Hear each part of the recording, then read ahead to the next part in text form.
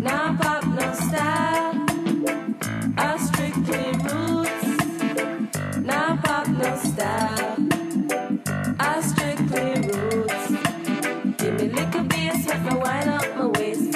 Uptown top ranking. Adina Marks-Arpati is a doula and member of the New Orleans-based Birthmark Doula Collective.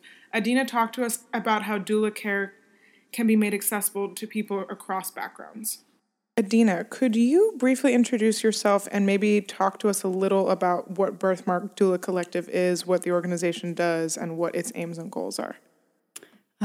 So my name is Adina. I am a birth and postpartum doula, and as of this summer, I'm a certified lactation counselor as well. And I am one of the member owners of Birthmark Doula Collective, which is a doula-owned collective in New Orleans.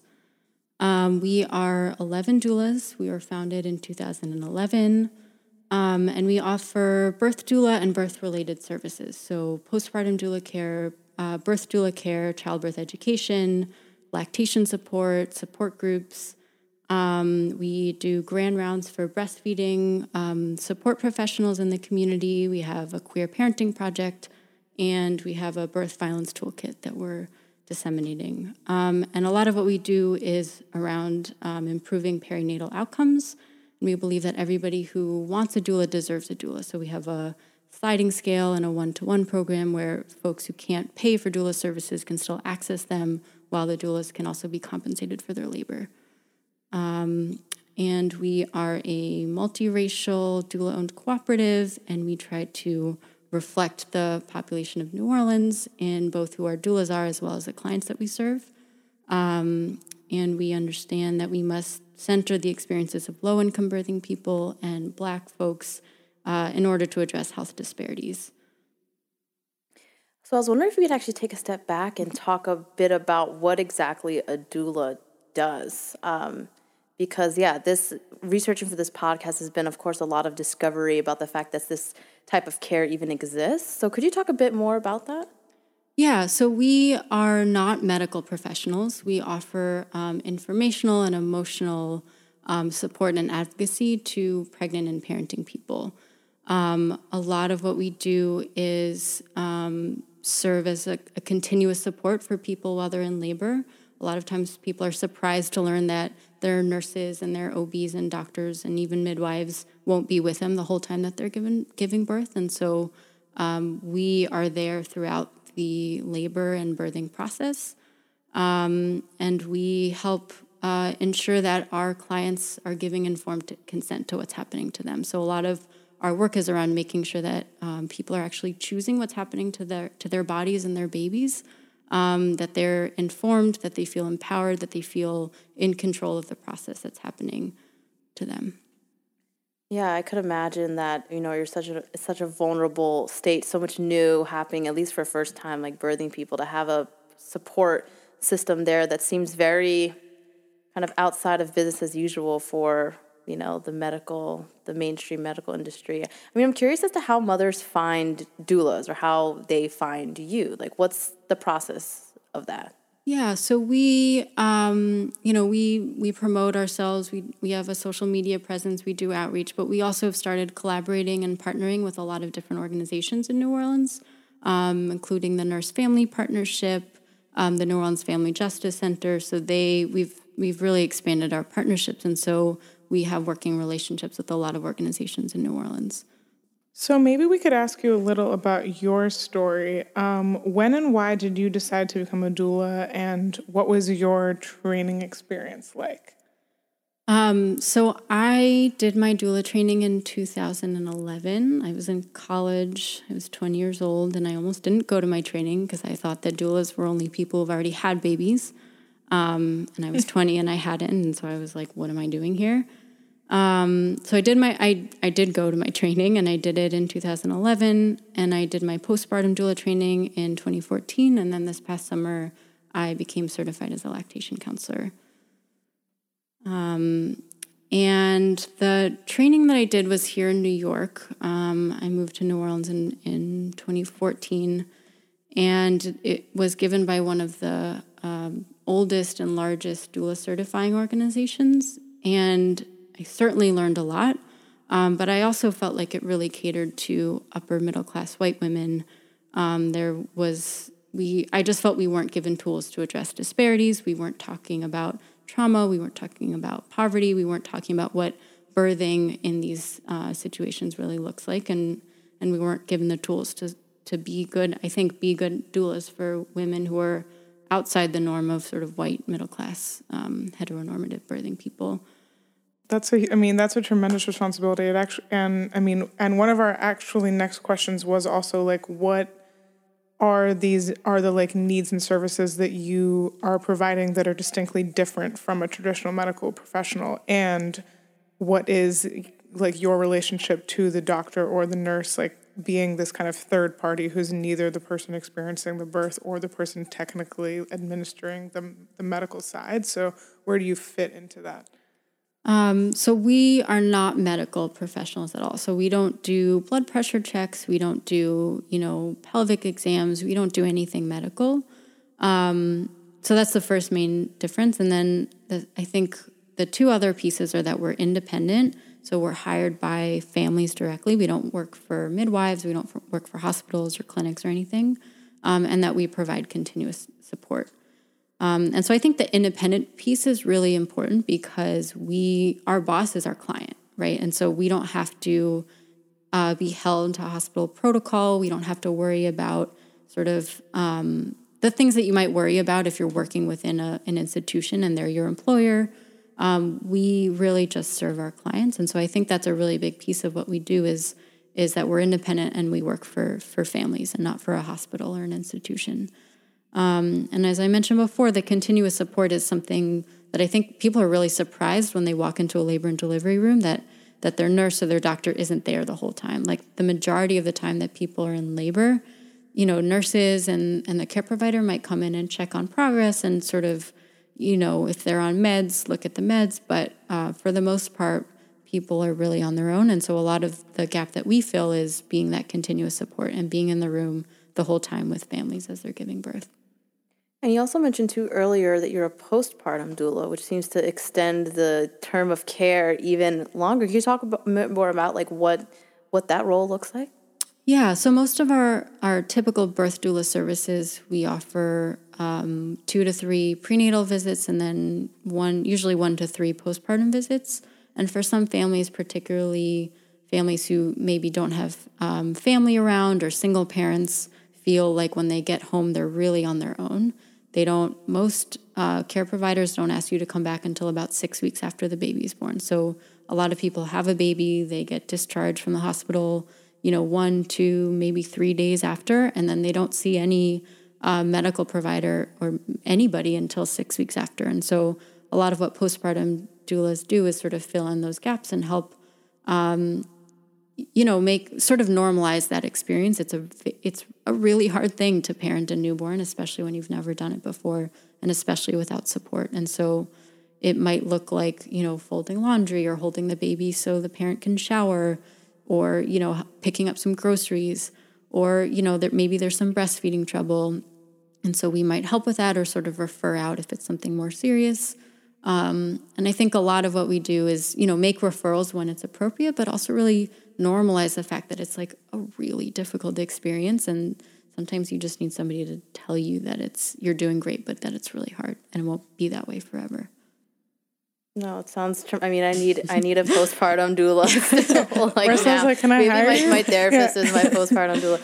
Wow, that's such an intimate and incredible experience to have with someone, to see them kind of go through this entire life cycle. I mean, what is that like for you? I mean, I guess this is a bit of a personal question, but I can't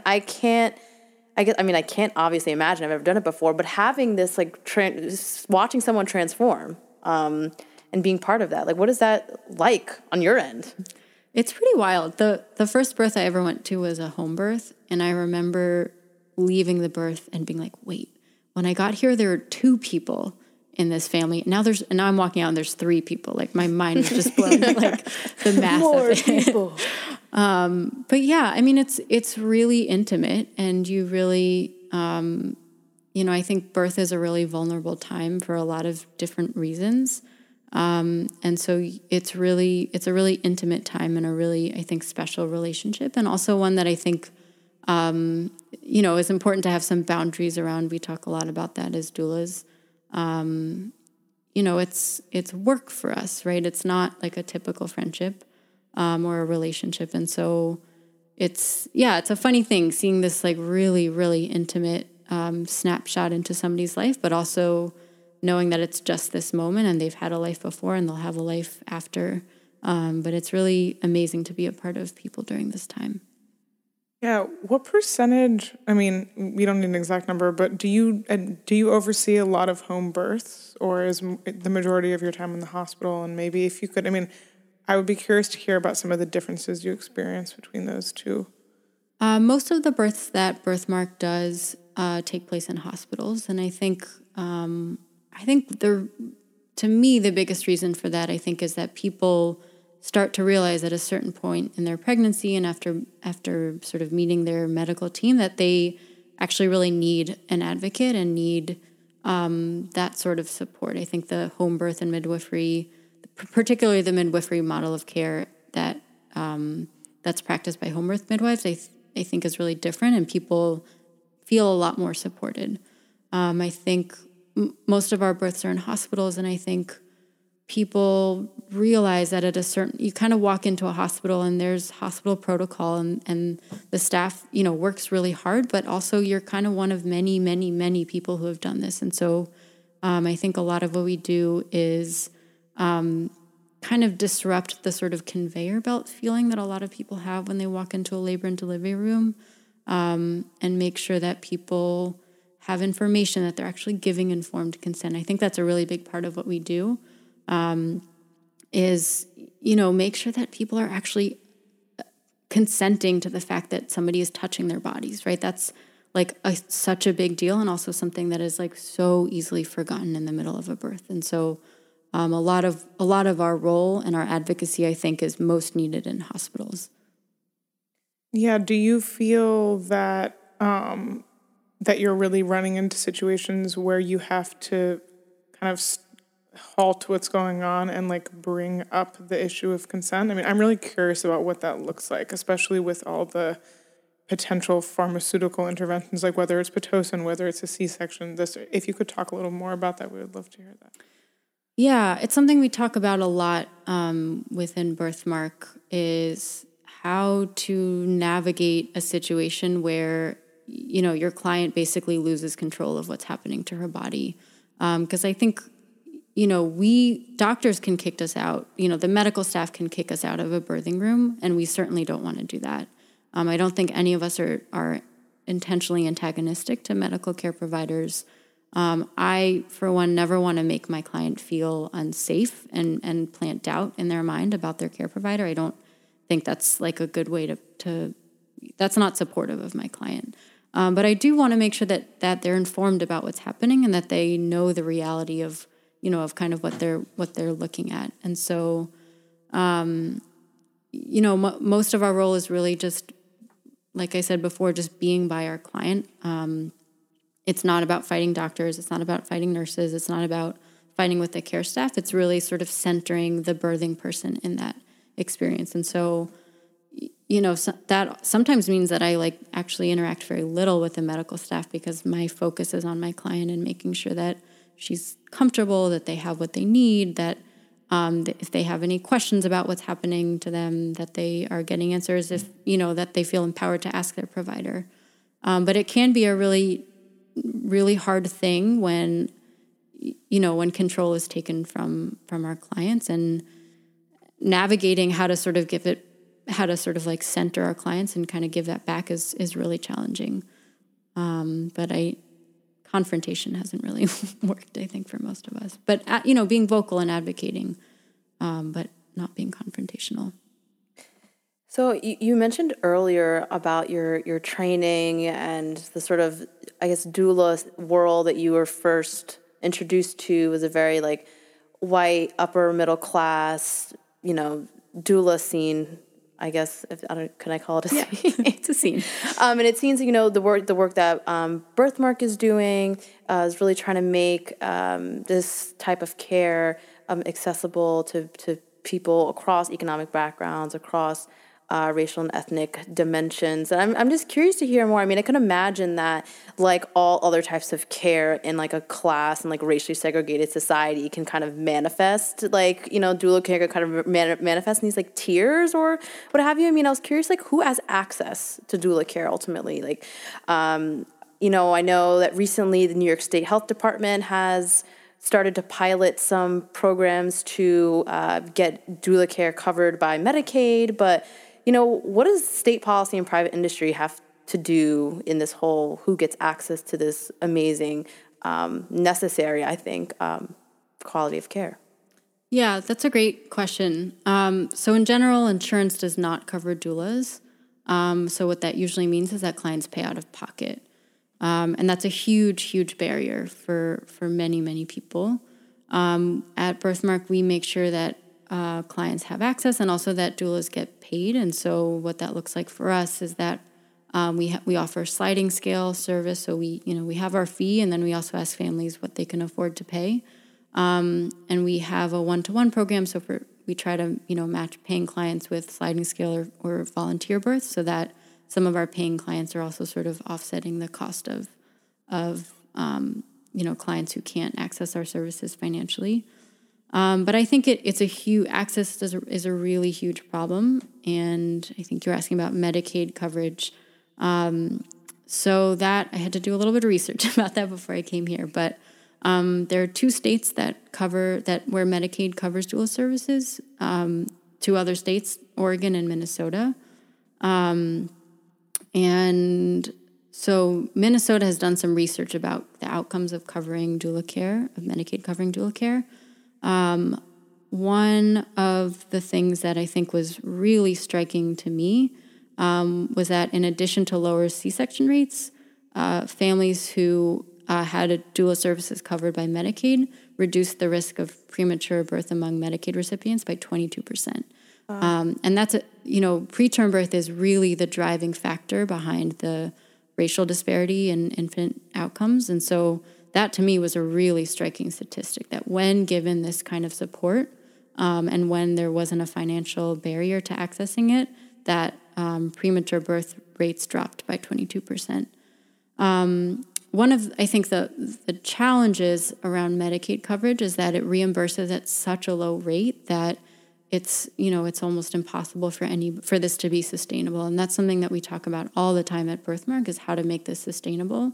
And particularly when you're thinking about, cultural competency and having doulas look like the clients that they're serving, that the low reimbursement rates really just kind of exacerbates existing economic disparities and sort of perpetuates women of color being paid less for the same work that white women are doing. And so, so it's a really I think it's very well documented, or it's becoming really well documented, what doula support can do for outcomes. But I think, we as a society need to figure out how to compensate people for this type of care.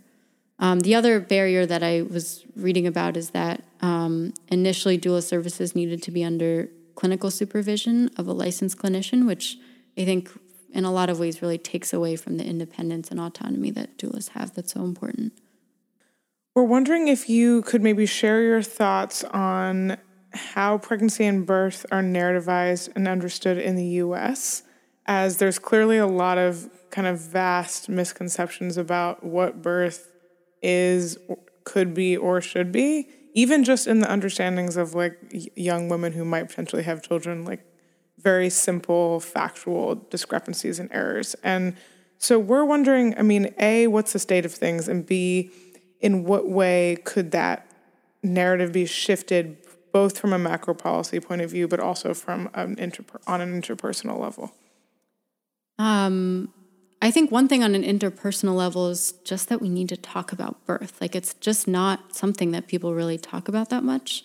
When I was an undergrad, I wrote my thesis about religion and childbirth, and I interviewed people about sort of their birth and meaning-making experiences. And one of the things that was so striking to me was just how much people were sharing. Like, I would be late from one interview to the next because, like, I couldn't get people to stop talking. So I think that there's sort of a real hunger for sharing birth stories. It's such a major event. It's traumatic for some people. It's violent for some people, but it's also, like, really intense and beautiful and meaningful and spiritual for a lot of other people. And so I think just sort of like normalizing birth and talking about birth and sharing birth stories in a way that's not like the sort of policing of like, oh, you shouldn't drink alcohol. You know, the way that we talk about birth, I think, is like a little bit policing sometimes. And so having really honest conversations about what birth looks like, I think, is really important.